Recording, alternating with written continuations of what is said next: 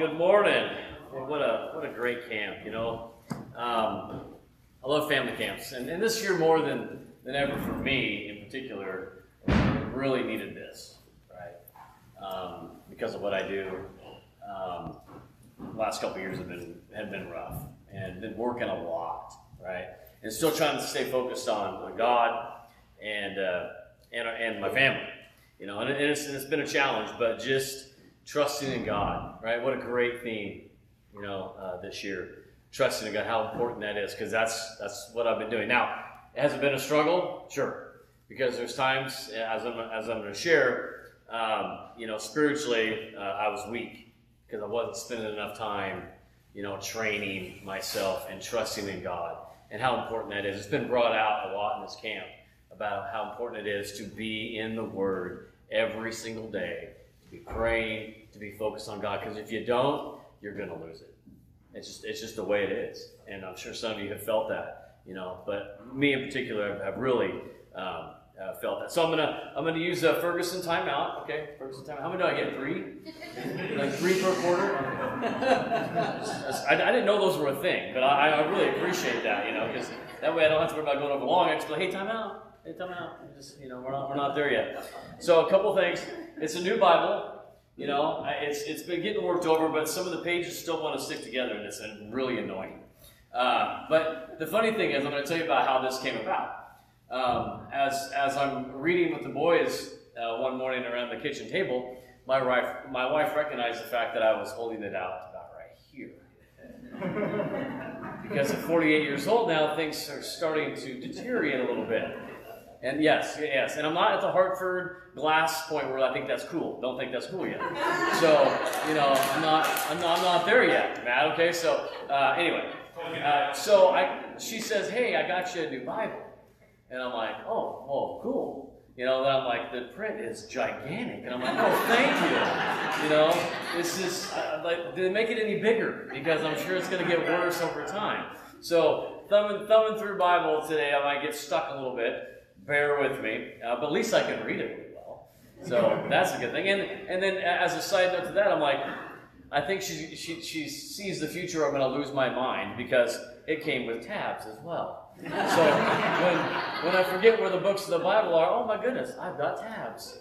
So she said, like, oh, I didn't know that was there. Okay, honey, love you. Yes, thank you. So and talking about titles to sermons, I never title sermons, and Bill's always asking me, "Hey, what's your title? What's your title?" I'm like, "I don't know, man."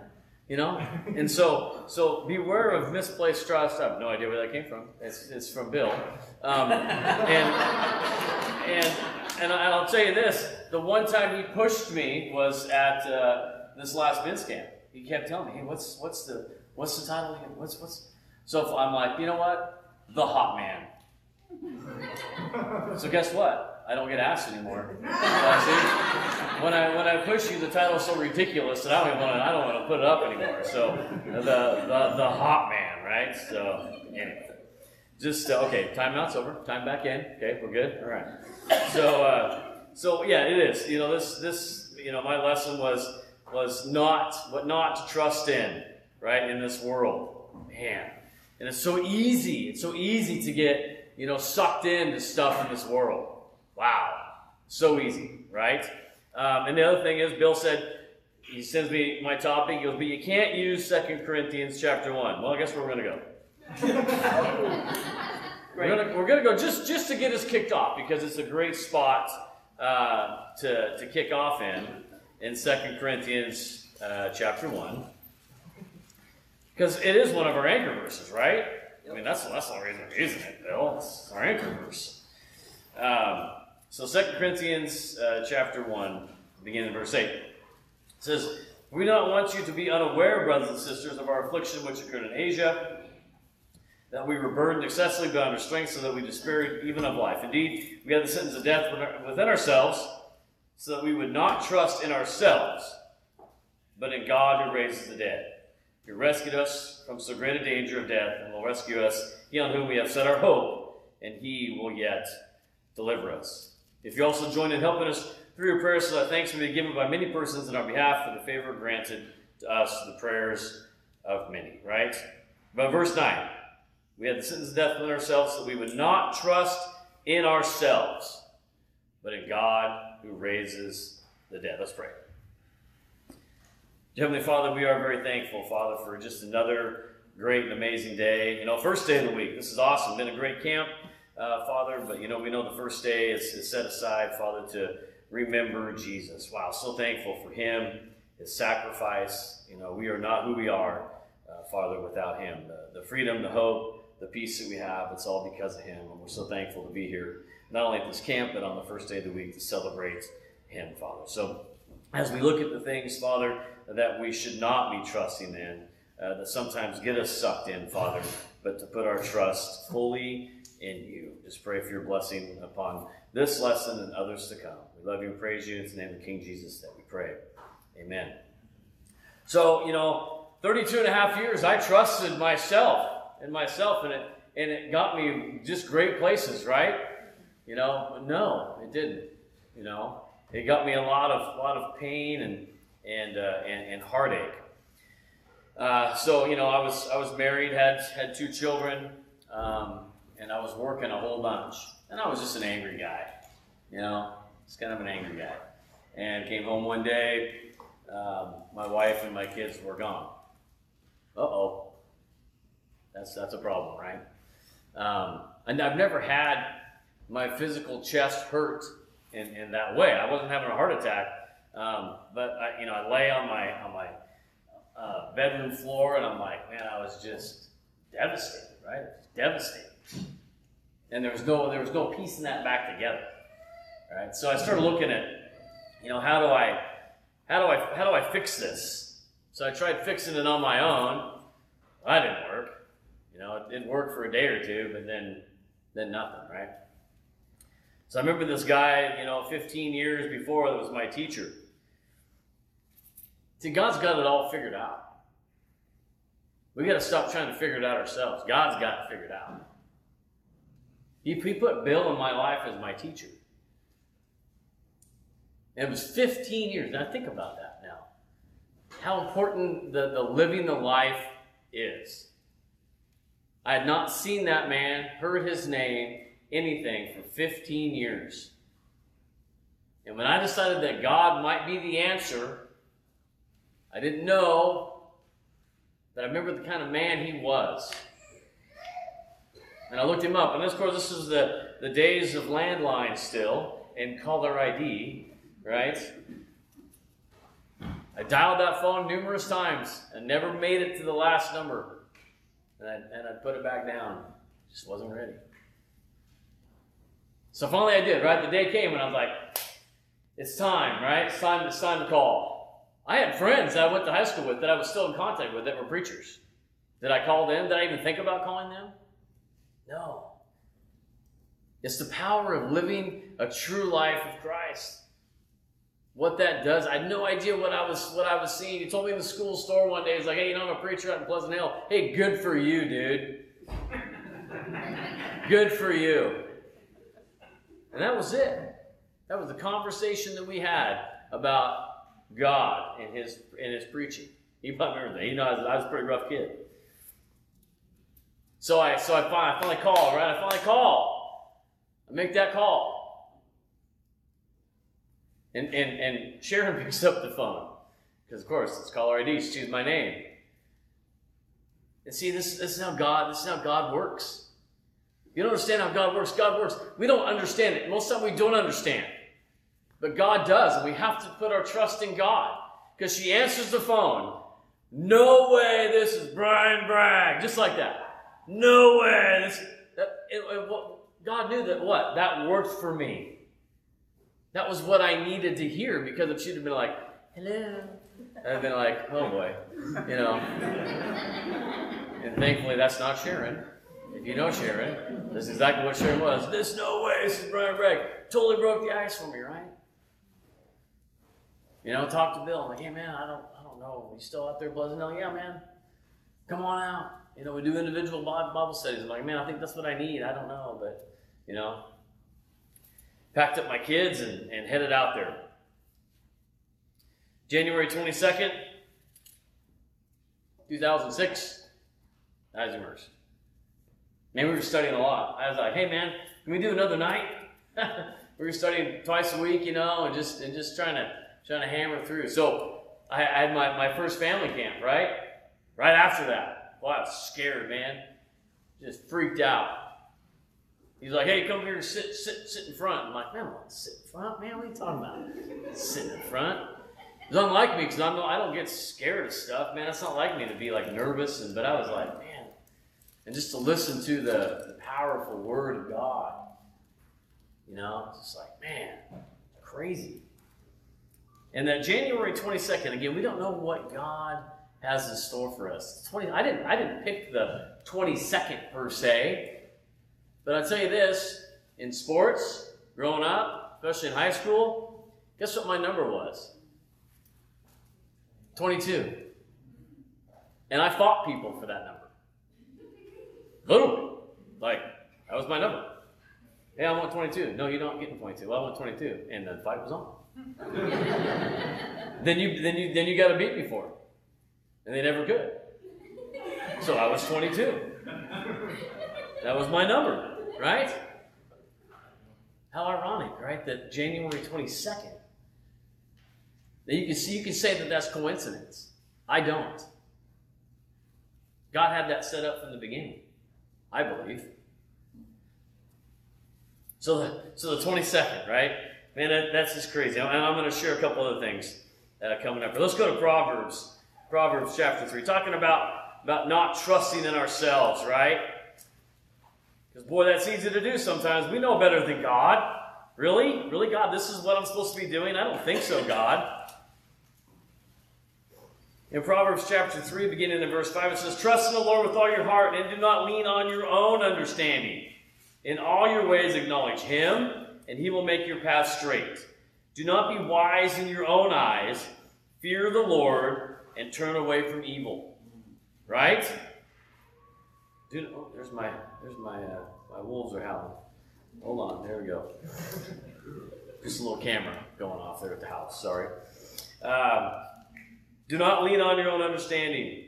Do not be wise in your own eyes, right? Well, how easy is that to do, right? I know better. I know what's going on. I'm going to do this. And how's that turn out for you? Well, I know for me, it's never turned out. It's never turned out well. Sometimes I get lucky and maybe just happen to be on the same path as God, not knowing that. But when I decide to go against what God wants, man, I'm telling you what, it's nothing but heartache and pain. Do not lean on your own understanding or be wise in your own eyes. See, while we're in Proverbs, let's go to 28. Proverbs 28. Remember, this is God talking, right? God wrote the book. Proverbs 28, verse 25. It says, an arrogant person stirs up strife. One who trusts in the Lord will prosper. One who trusts in his own heart is a fool. One who walks wisely will flee to safety. One who trusts in his own heart is a fool. Right? 2 Corinthians 5:7, you don't have to go there. It says that we walk by faith, not by sight. Right? How about, let's go to James 4. Oh, I love James. Isn't James an amazing book?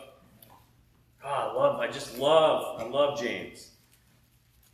So practical, It was one of the first books that I really got into, because to me it's just so practical about what we should be doing. In James 4, in verse 13, it says, come now, you say today or tomorrow we will go to such and such city and spend a year there and engage in business and make a profit.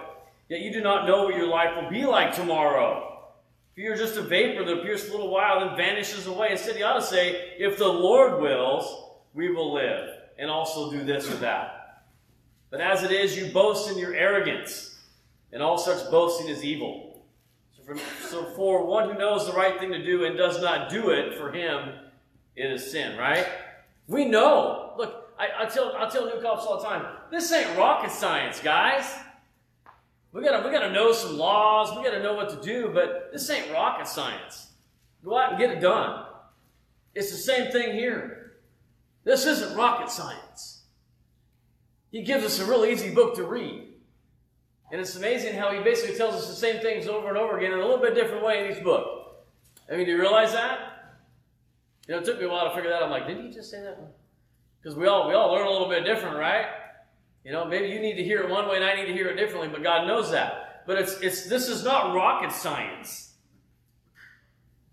All you got to do is do the will of God and not your own. Quit leaning on your own understanding. Do what God tells us to do. Okay, now, examples, right? I love examples, just like I shared before. So I'm about 7 months in to being a new Christian, right? I'm running sawmills. I have this great job offer in Washington State. Like 6 figures, running this giant mill in Washington.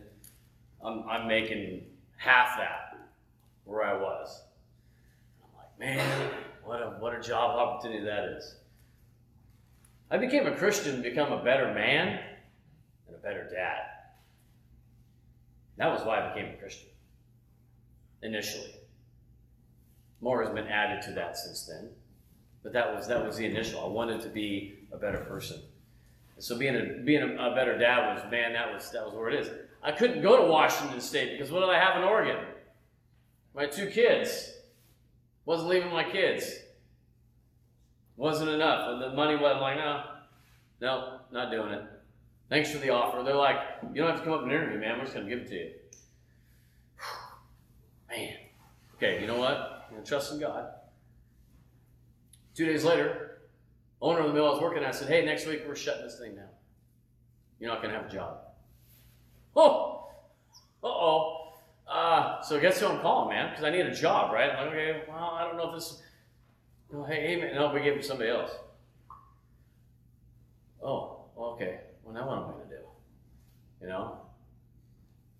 Part of being a good employee, having a good attitude and working hard, is people will see that and they'll honor that. The owner of this sawmill that I was working had another sawmill on the coast. Now, I'm already driving an hour and a half one way to get to this mill because, again, I want to stay in Eugene where my kids are. I'm coaching my kids in every sport, both of them. It meant a lot to me. So I'm driving an hour and a half one way, working 10, 12 hours, driving an hour and a half back, making sure I get to practice, making sure I'm coaching my kids, making sure I'm spending time with them. And now he's like, we're going to go to the coast. Well, guess what? Exactly how far that was to go to the coast with a new job. Oh, another hour and a half. Okay, well, all right. But hey, at least I have a job. And he says, hey, it's not a supervisory job. We got this brand new little, we're trimming ends out there. It's on the coast. There's no roof on it yet, but I'll keep you at your wage, and we'll just go out there and do that. I'm like, okay, well, hey, at least you got a job, right? So I'll go do that. So I go do that. And the first day I'm there, it's a monsoon, right? There's no blower on this trim saw. The wind's blowing, it's pouring down rain. I'm just eating sawdust, just soaked. I'm like, this is awesome, right?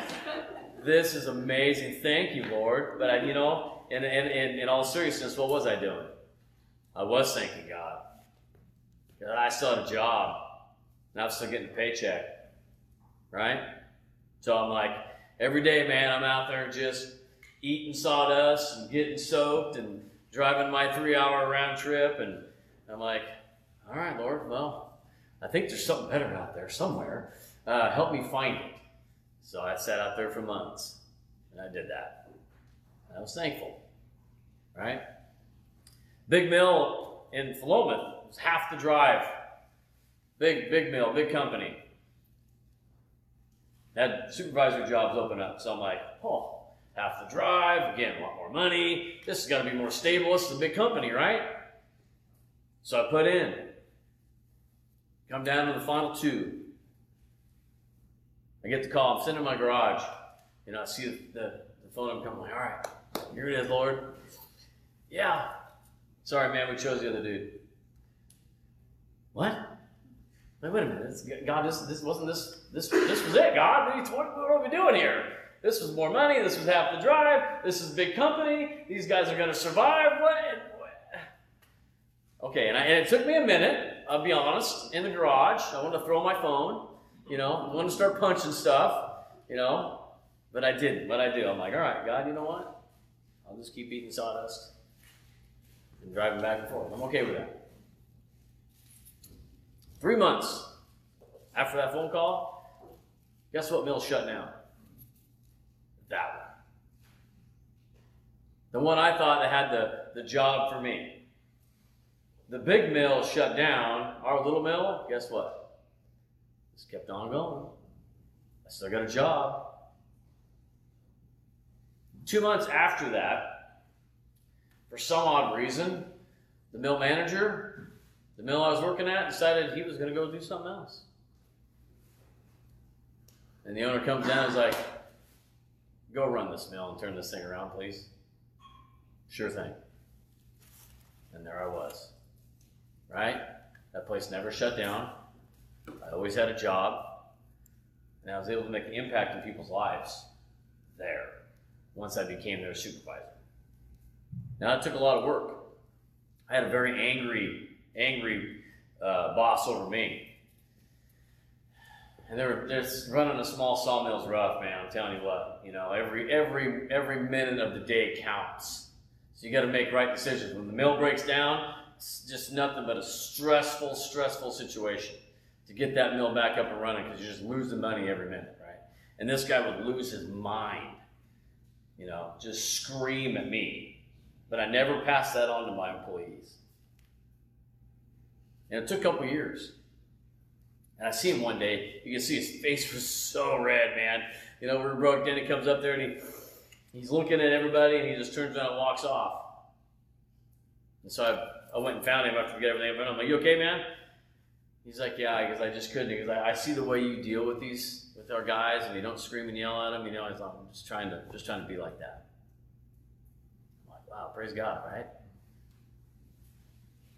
I was cutting fire with wood with Jeff Drillinger one day, and I'm like, I gotta do something different, man. 25 years of doing this sawmill stuff, man. I need to find something else to do. And we just start talking. He's like, hey, you should be a cop.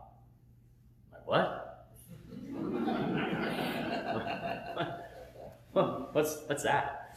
You know, and so we just got to talking, and he opened that door, you know, and here 10 years later, you know, here I am, and just a huge impact. Did I ever think I was going to be a police officer? I wasn't one of those kids that grew up and was like, I want to be a cop. You know, never in my wildest dreams was that on the table, or now being an ordained evangelist. Like, are you kidding me? Like, when Bill came to me, I'm like, I don't know, Bill. Are you sure? You know? Now, Sharon wasn't. I mean, Sharon wasn't sure at all. She was like, this is a horrible idea, Bill. and you know, so I'm like, you know, we'll be praying about it. And she's like, I'll be praying really hard. So make sure that Bill knows what he's doing here. Is this really what God wants? So, but you know, it was like, wow, okay, God, I'm here for you, and I'll do it the best I can, you know. But it's not leaning on our own understanding. We have to trust in God, and there's times that we don't know why we're doing what we're doing, you know. But we got to know that God has a plan. God has a plan for your life, you know, and you got to follow God's plan, not your own. And I had no idea any of this was going to happen. And to back up a little bit, during all this, when I first initially turned the Washington job down, and I found out I'm losing, this mill's going to shut down. I've met this 20-year-old gorgeous female in the church, and I'm like, well, wait a minute. God, I said we're going to do this. I want to be a better dad. I want to be a better man, and I want to go kill red stags in New Zealand every year, Lord. That's what I want to do. Why do you got to bring this woman in my life? So I'm like, are you sure? And I'm like, first off, is this legal? I think she's 20, but is this legal? Because, you know, she was 13 years younger, and I'm like, Lord, really? Are you sure? And I talked to Bill about it. I'm like, is this going to be an issue? You know? He's like, it'll be fine. And with his attitude, and I get the blessing from both their parents, and I'm like, oh, okay, well, we just saved a whole bunch of red stags in New Zealand. Because we're getting married. So, January 20th of 2007, we were married. And 3 boys later, right? See, God knew. See, He knew I needed all these children to help me with my compassion, my loving kindness, and my patience. Something I definitely struggled with, right? He's like, here you go, Brian. Let's work on this. And as much as some people in a worldly sense was like, 20, 33, you already have 2 children, this is never going to work. It's been amazing. 15 years of just complete joy. Well, for the most part, right, honey? But it's just been amazing. It has worked so well, right? And God knew that I needed her. You know, most of you know Justine as this just perfect, sweet, you know, innocent, just amazing person, which she is. But there is a toughness to her that you guys don't see. And God knew that I needed that. She keeps me on the straight and narrow. Man, I'm telling you what. And she knows, man. She knows when I'm struggling, you know, she's there. And so when she starts getting a little fired up, just like last week, we were both a little fired up. I'm like, hey, you can't be this way. You can't be like me. I need you to be this person for me, right? Because that brings me where I need to be back, you know, in the Lord. And we'll be working on the things that I'm working on. And to go even farther back, the first day that I called and Sharon answered the phone, Bill was doing a Bible study with the college age group. Guess who was sitting in that study? My future wife. You don't think God's got it all figured out? And I'm sure you all have examples of these things in your life, man. God's got it figured out. We just got to trust in Him and not trust in everything else in this world and think that we know what's going on and what's happening, right? So moving on to some other stuff. You know, Hartford did a great job, you know, with the love of money. You know, boy, what's one of the biggest reasons that couples get divorced, right? It's money, man. Finances. It just destroys people. And I see it. Like every day in my job, right? If it wasn't for alcohol and money, I'd go up and write speeding tickets to all you guys up on the freeway. But I don't get to do that. Because I have to deal with the conflicts of people. Because they finally hit the point where they have to call us to come and get involved because they can't handle it anymore. And the root cause of a lot of that, right, is a love of money. It's money, right? Let's go to Hebrews. Hebrews chapter 13.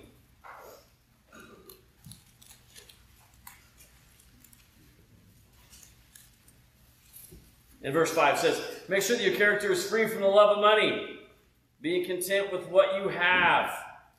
For He Himself has said, I will never desert you, nor will I ever abandon you. So that we confidently say, the Lord is my helper. I will not be afraid. What will man do to me? Remember those who led you, who spoke the word of God to you, and considering the results of their way of life, imitate their faith.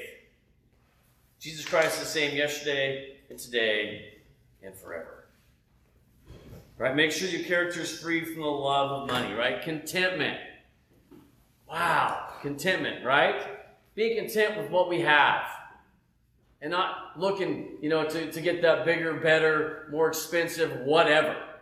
You know? Now, is having stuff okay? Sure, having stuff is perfect, but there's nothing wrong with having stuff. In fact, God says that we what? We should enjoy life here, right? As long as that's not our little g God. As long as that is not what we're striving for, right? And being content. Being content with what we have.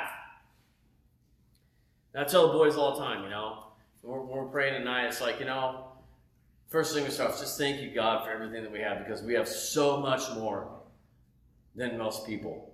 even in this United States, right? So much more than what people have. How thankful are we that we have those things, right?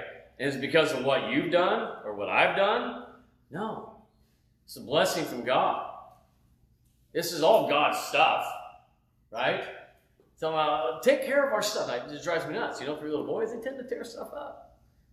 Hey, take care of our stuff. In fact, take care of God's stuff. He's the one that gave all this stuff to us. Take care of it.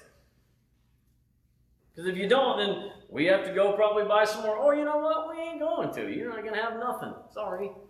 It's the way it is. But be content, right? Be content with what you have. God's given us enough. Right? If He Himself says, I will never desert you, nor will I ever abandon you. That's enough. Right? It's been shared, God's done all the heavy lifting. Right? God's done everything He needs to do. How hard is it for us just to live a life that we're called to live? To make the right choices? It's not that hard. It really isn't. When you look at it. So when you talk about money, right? You look at the Great Depression. I talked to my grandma about the Great Depression. She was born in 22. So, we're talking, she was probably, 8, 9 years old when that thing kicked off. Farm girl out of Crestwell. She didn't know what was going on. She had no idea. Why? Because the family farm was completely pretty much self-sustained, right? They grew everything they needed. They had everything. They didn't even know anything was going on, man. We didn't know what was going on. We just kept doing our thing. We took care of ourselves. Now, that's a scary thought because these days, are we there? Are we a self-sustained society anymore? No, it's scary, man. If things go sideways, I told the kids, I'm like, we'll just take the trailer and we know how to hunt. We'll have plenty of meat, But how long is that going to last? Who knows? That's a scary thought. She had no idea. But when we talk about those, the love of money, right? The Roaring 20s, man, people made a ton of money. And then it crashed and they lost everything as far as money goes because that was everything that they were living for, was how much money they could get. They kept going and going and going, and then it crashed and they lost everything. There were reports of people just jumping out of buildings, right? They just lost everything. It's better just to go kill myself. Because I just lost they had no hope. That was their hope, was in their money. And through the Depression, most of the causes of death remained constant as far as percentage-wise, except for suicide. It was the only cause of death that actually increased during the Depression. And a lot of it was because people lost their money. They put all their hope in that. They lost all that. And so it was better to kill themselves than to try to continue. That's an awful thought. And that's something I get to see, not on a daily basis, thankfully, but I have to go to those, right? And you see the angry wife. She just lost her husband. Kills himself in one way or the other. And she's the one that gets to find him. And she's so angry. That selfish so-and-so, he left us. What are we supposed to do now? It's the most selfish thing that somebody can do. But it's because they have no hope. And that's where we come in, right? That's where we come in. When we're doing things right, when we're living the life of Christ, people are drawn to it. People that have no hope are drawn to it.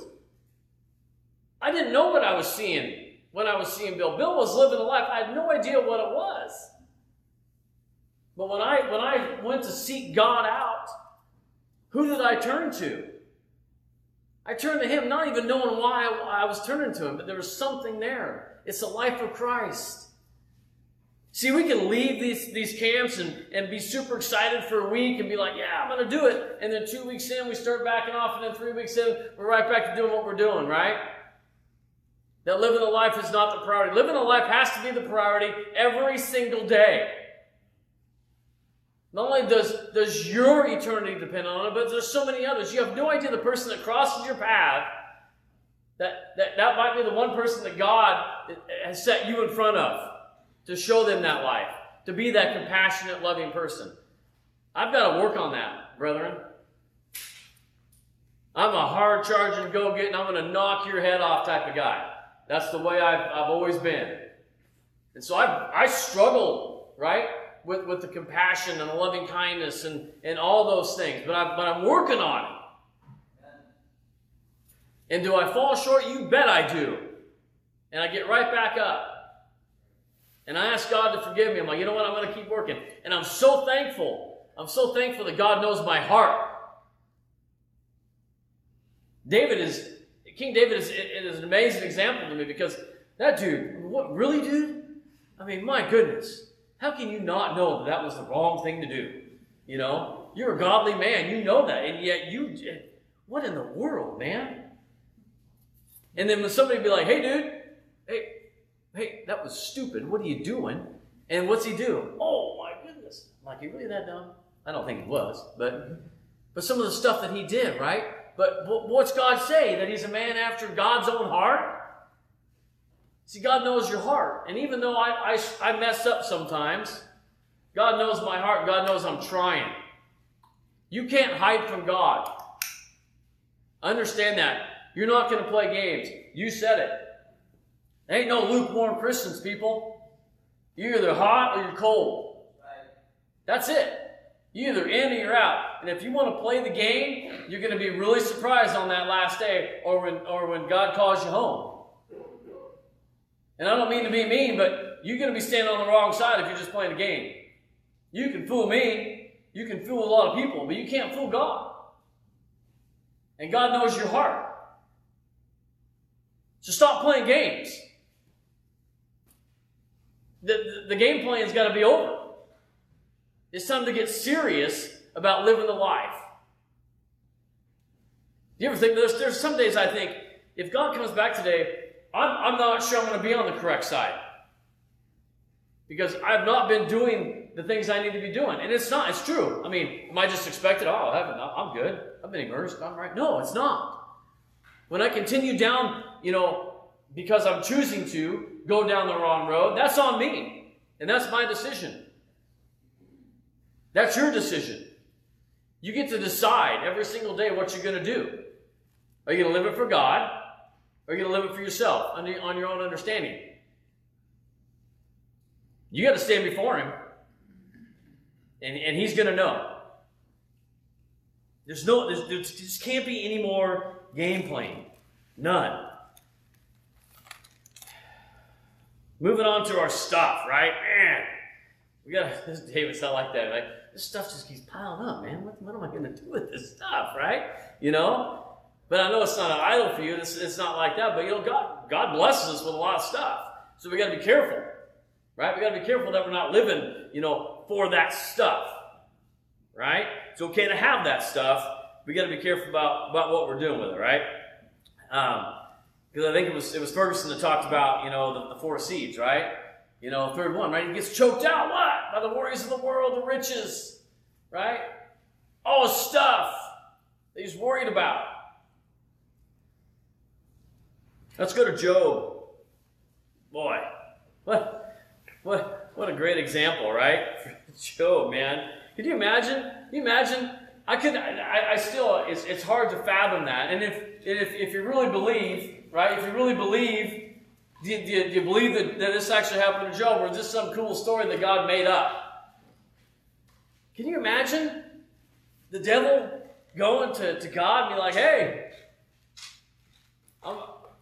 choose somebody. And God says, hey, why don't you take on old Bragg down there? Because I know he's going to stand up for me. Can you imagine that God has that much faith in you? That you're going to stand for Him no matter what? Can you imagine having that many kids and all that stuff? And it says when those messengers are coming, they come what? One right after the other. All that news came instantly, just bam, bam. It wasn't like over months or days or years. It was just one after the other. And it wasn't just his stuff, right? What's the most devastating part of all that? It's children. Imagine losing your children, all of them. Devastating, right? Man. But in Job chapter 31, verse 24, it says, if I've put my confidence in gold and called fine gold my trust, if I've gloated because my wealth was great, because my hand had obtained so much, if I've looked at the sun when it shone, or the moon going in splendor, and my heart was secretly enticed, and my hand threw a kiss from my mouth, that too would have been a guilty deed calling for judgment, for I would have denied God above. Who was Job focused on during all of that? He's focused on God. You know? He's going to give, he's going to take away.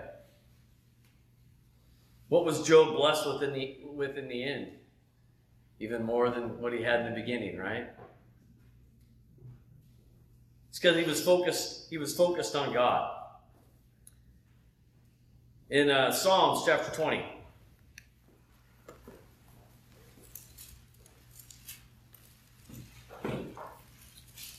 How am I doing on time? Do I need a timeout? Yes, sir. Okay, so let's go Psalm 20, verse 6. It says, I know that the Lord saves his anointed. He will answer him from his holy heaven with the saving strength of his right hand. Some praise their chariots and some their horses, but we will praise the name of the Lord our God. Right? And I'll skip there in Isaiah, again, where it talks about horses and chariots and having all that cool stuff and relying on the strength of strong men and those things. Right? Or what? We will praise the name of our Lord our God. Talking about stuff, right? So a year after, I guess it was, what was it, probably February, March, a year after we were married, we had a house built in '68, had a nice wood stove in it. I worked in the mill, so I got all the free wood I wanted, right? So we constantly kept that thing going. Well, back in '68, they didn't have any building codes necessarily, right? So they ended up putting the studs for the house right attached to the chimney of the fireplace. And the chimney was not lined. So imagine how hot that chimney got. And I worked at a mill that had kiln-dried wood. So, you know, there were times it was probably 90 plus in the house. You know, I didn't know how to control. I liked it hot, okay? So January, I think it was January, maybe it was February. It was a cold day. I was outside, decided I was going to go work outside, raining. Like, I'm just going to do this. I kept feeding Justine firewood. I kept telling him, like, hey, keep that thing going, because when I get inside, man, I'm going to be cold. I was cold. I want to be warm. Keep it going. So she does, and I get done, get inside, and the kids want to play games. So we're playing a board game right in front of the wood stove, right?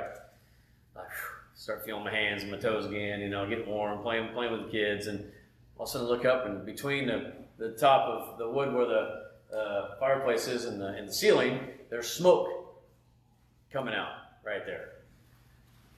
Well, that's probably not good, right? You know, that's I'm not a smart man, but I'm like, that's probably not very good. You know, I'm going to run up to the attic. So I have to get a ladder, climb up. Now it's probably, 10 feet to the door to the attic. Climb up there, have my fire extinguisher. I don't know what's going on. I'm going to take my fire extinguisher. So I'm up there, crawling across there, and I swipe away some of the insulation, and smoke just boils out of my. Well, that's really not good. So I continue crawling across, the rafters. I look between the chimney and the wall, and it's just burning, right? And I had set the fire extinguisher on the other side of the chimney. And so I'm looking down there, and I'm like, oh boy. And I reach around for the fire extinguisher, and I can't see anything at this point, and now I can't breathe. I had swiped away that insulation, right, to see. You know what that did? All the smoke that was underneath all that insulation instantly had a way out, and it filled that attic up in seconds. And now I can't breathe. Uh-oh. And so I'm feeling my way around. I can't see either. I'm feeling my way around the chimney because I know if I get around this side of the chimney, I got to go this way, right? And so I'm crawling, right? I'm crawling, across there, and it's getting bad. Like I can't breathe. And I smashed my head up against the roof. Well, I know I went too far right because I'm too far down. So I started heading back left, and I had a little bit of stuff in front of the door. And so I finally hit the wall, and I'm feeling my way along the wall, and I'm just about out, right? Like I'm at that point where I'm like I've got seconds before I'm done. And I'm doing this, and my hand goes out. So I know that I've just reached the opening, and not even thinking about it, I just dove, right? And so I dive in, I kind of catch the ladder, swings me around, and thankfully I had my freezer, my deep freeze there. So wham, hit the deep freeze, on the floor I go. I remember Jesse's like, all I saw was a whoop. right by the window there outside the garage. So I couldn't breathe anyway. Now I really can't breathe, right? I just got whatever I had left of me knocked out of me. So I'm sitting there and I'm like, oh, okay, I think I'm good. We had the kids already out of the house, they were at the neighbor's house. And this is all about your stuff here. This was my mindset, even a year into being a Christian, right? So I'm a big Western guy. I loved reading Westerns. I don't have time to read hardly anything more besides the Word of God, which is fine. But I had all of Louis L'Amour's leatherback, stories there. See Louis L'Amour, you know Louis L'Amour, right? Yeah. All his paperbacks, everything. And I'd read them all. I had them all. And they're all on this built-in bookshelf right there. So what am I doing, right? Save my books, man. My books. So I go in there, and the flames are already coming. Man, the house is filled with smoke, and of course we'd already called the fire department. And I'm grabbing books and trying to figure out what I'm going to do with them. And about that time, there was a flame shoots out between the wall and the ceiling, whoosh, right over the top of my head. I'm like, got it, God, I'm out of here. It's like, what are you doing? I'm worried about my stuff. I'm worried about my stuff. Crazy, right? I'm willing to risk my life for some books. That was a huge eye-opener for me. What am I doing? Go outside, I even grab the hose. I'm like, I forget it, let it burn. You would get outside there, and it's funny because I have a lot of deer shoulder mounts, a lot of antlers in the house, and some firefighters come running out. We're out in the street. And I'm hearing, chainsaws, and I'm like, oh, it's okay, God. It's all right. It's just stuff, Okay, it's a chainsaw in my house in half. So they come running out like, hey, all your deer mounts, man. Can we take those out? And I'm like, you know what, fellas? It's okay. They'll be okay. I want you guys to be safe. Go in there and, put the fire out. And they did. House was rebuilt. It wasn't a total loss. And actually, God made it a huge blessing because there's a lot of stuff that needed to be worked on in that house. Even before the fire. God got all that stuff fixed. And more. Like there were things like, one of the garage door openers didn't work, so I had to ratchet it down, right? So nobody could get in. It wouldn't lock, it wouldn't work, so when the firefighters started to get in, they ripped that thing off. Of course, that pretty good little ratchet, it bent that garage door, around. So the adjuster's there. He's like, hey, what happened to that was my fault, man. No, that shouldn't be part of it. He's like, oh no, we got that. We'll pay for that. They paid for everything. So it ended up being a huge blessing, in the long run. But the thing was, right, I was worried about what? I was worried about my stuff. It almost cost me my life. My physical life, Worried about some books in the house. I had my kids out. We were all out. We were safe. Why didn't I just stay there? It's dumb. Different mindset at that time, right? But I grew from that. I learned from that, right? Then we're talking about people, right? Trusting people, right? Let's go to Galatians chapter 1.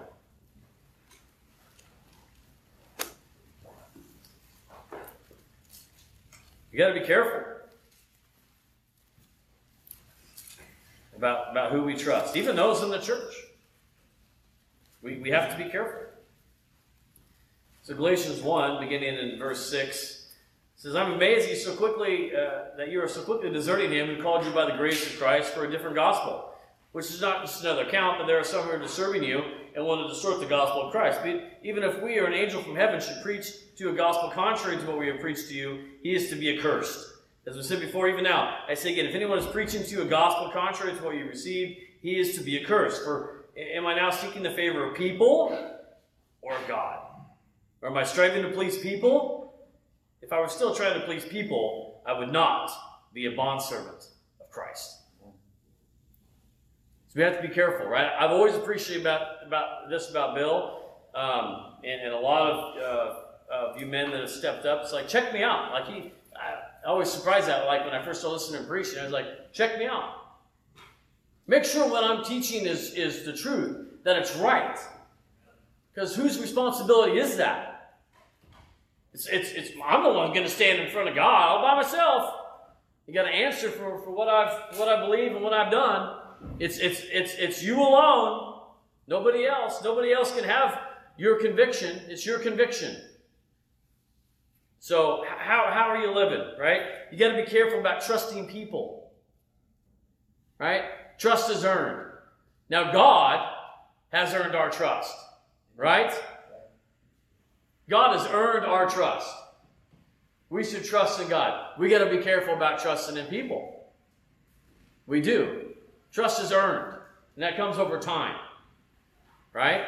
There were lots, Jeff was a big-time hunter. Him and I hit it off quick, when I got there, and it was answered prayer for both of us, But I knew, I could tell that he was, he's a little guarded, right? Well, because why? Because I had to prove that I was trustworthy. And there's nothing wrong with that. We want to be able to help people. We got to be careful about trusting people, right? Trusting God, because people can be very deceiving. Even those in the church can be very deceiving, right? Because we don't know. They can fool us. They can't fool God. I hope that's not happening. But if it does, they're going to answer for that. So we got to worry about living our life first for ourselves, and then for others. There's a quote that I had heard long ago that I never knew where it came from. And I'm like, where is that at? And it took years for some reason. Number one, I couldn't remember exactly, so I'd always mess up the quotes. I never could find it, But some of you probably have heard of it. It's from Theodore Roosevelt back in a 1930 speech. It's a little piece of that. It's called "The Man in the Arena." Let me read it to you. It is not the critic who counts, not the man who points out how the strong man stumbles, or where the doer of deeds could have done them better. The credit belongs to the man who is actually in the arena, whose face is marred by dust and sweat and blood, who strives valiantly, who errs, who comes short again and again, because there is no effort without error and shortcoming, but who does actually strive to do the deeds, who knows great enthusiasms, the great devotions, who spends himself in a worthy cause, who at the best knows in the end the triumph of high achievement, and who at the worst, if he fails, at least fails while daring greatly, so that his place shall never be those cold and timid souls who neither know victory nor defeat. We talked about last year, Ferguson referenced it, I did, about Peter getting out of the boat, right? He got out of the boat. And we said that last year. Get out of the boat. Quit sitting in the boat. You see Jesus, get out of the boat. And I say get out of the boat this year and get in the arena. Right. Get in the arena where it's happening. I need to work on my gentleness, my humility, my loving kindness, but some of you need to work on being a warrior. Some of you need to work on getting out of the boat and getting in the arena and getting in the fight. And I'm not trying to be mean, but that's what it's coming down to. It's time. The time for games is over. You got to take this serious. Get out of the boat, get in the arena, and be the warrior that God has called you to be. Galatians 6:9 says, "Do not grow weary in doing good, for at the proper time we will reap a harvest if we do not give up." Don't give up and be the warrior that God has called you to be. Thank you. Amen.